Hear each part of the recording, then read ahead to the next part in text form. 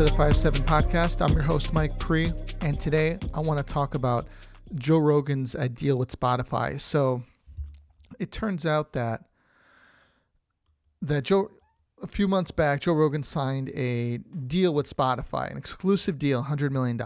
Okay. And he had this gigantic deal. So what was going to happen was his deal with Spotify was his podcast was going to be exclusive on there. And, they gave him $100 million and you can get his Spotify on there, video and audio. He was going to keep his JRE clips on YouTube though.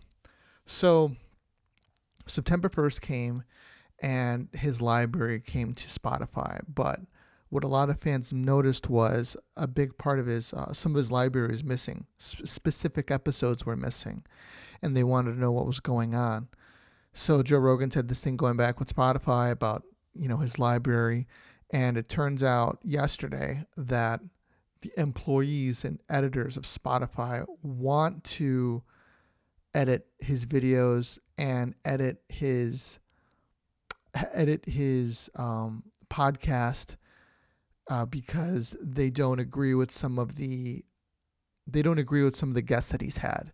Now, what I'm thinking is that how can he sign with Spotify, right? Signs this deal, and they're going to put all of his episodes on there, but the editors have a problem with what they're doing.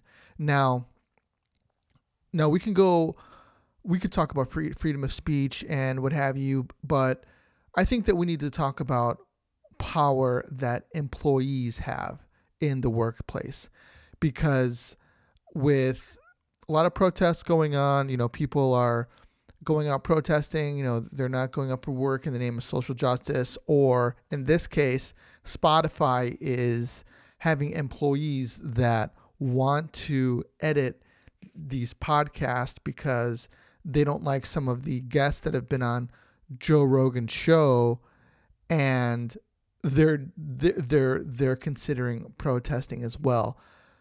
So if you were Spotify in this instance, what happened to the company having power? Whereas they say, if you want to go and protest, then go on ahead.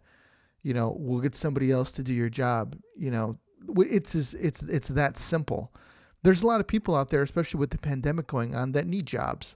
And I'm sure that they could fill the ranks quickly enough because they made a deal with Joe Rogan, said, we'll give you $100 million for your podcast. Like, okay. So he gives them his podcast, and now the editors don't want to put all of his podcast on there. So where do we go from here? Or not us, but like, where do they go from here? And where does the freedom of speech come into mind? Because sure, you can have your own business or your own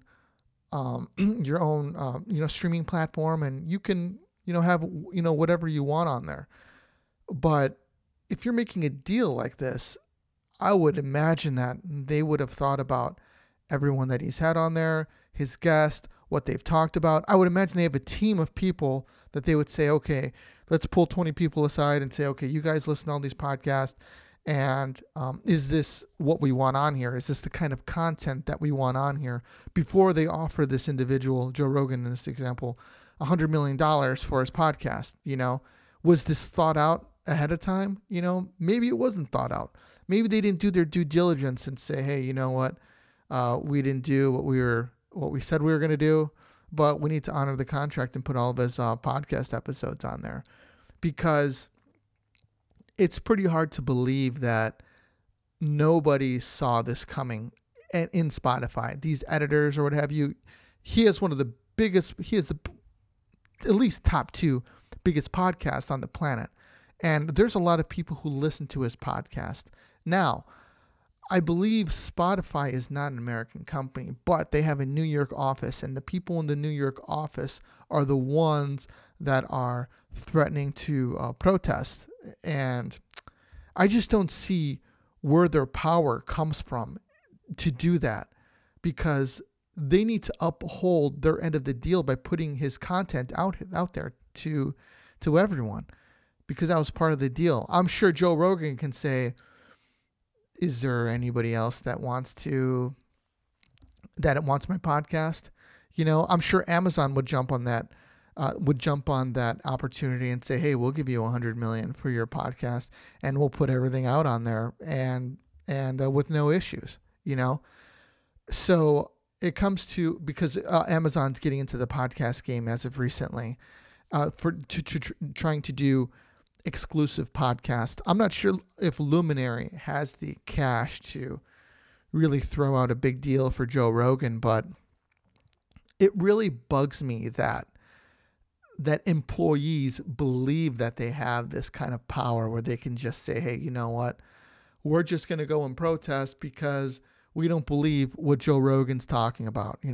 Our company, the people who employ us, made a deal that we're supposed to, by our contracts, enforce, but we feel that because of where we stand socially and in our politics, that we're just going to protest so that this podcast doesn't get out there. I don't know, that kind of stuff really burns me up. It really burns me up because the regular person can't just bring their politics into work and say, hey, you know what? I don't entirely agree with what you're doing with what I do for a living, and I'm going to go protest that, because more than likely they'll get fired for something like that, for not doing their job. And I don't even know how this is a story, but the reason I wanted to bring this up is because of freedom of speech and where that fits in. Joe Rogan was doing his on his own on YouTube and was able to express his freedom of speech on YouTube. Yes, I believe he was demonetized on YouTube because he cusses and for his content and things that he talks about. So no, he wasn't making money off of YouTube for that, but I believe he does make money off of his JRE Clips YouTube page. So that's what I have today, and I want this discussion to be out there as in, where does the freedom of speech fall in streaming sites now? Obviously, on social media, we don't have the freedom of speech. The people who speak about certain things, their information does not get put out there as much as, say, someone else with a different political perspective. And it seems that the streaming site Spotify, it looks like, is trying to pull the same thing with censoring Joe Rogan's podcast, even though they have a contract with him. So I want to know where the freedom of speech sits at today. Can we have is the freedom of speech relevant when it comes to the mainstream media, with streaming sites, with social media? Obviously not. But I think something needs to be done. And I think something needs to be said by the individuals and the people that are paying for these services by saying, hey, you know what? We wanted Joe Rogan here and you're not giving it to him. The biggest way you could protest these streaming sites, or if you want to protest, is by just not giving them your business. So that's what I got for you today, guys. Think about that. I want to know what people have to say. Give me a comment. Shoot me a message, 57 Podcast on Facebook and on Instagram. You could shoot me a message there and let me know, because I'm curious to what people are thinking about this. And on YouTube, obviously, put it in the comments down below. Where do we stand with the freedom of speech? And is this really a big deal for people that are on Spotify that listen to this podcast not getting these specific episodes? So I'm curious. So let me know. All right, guys. Have a good one. Take it easy. This is Pre out.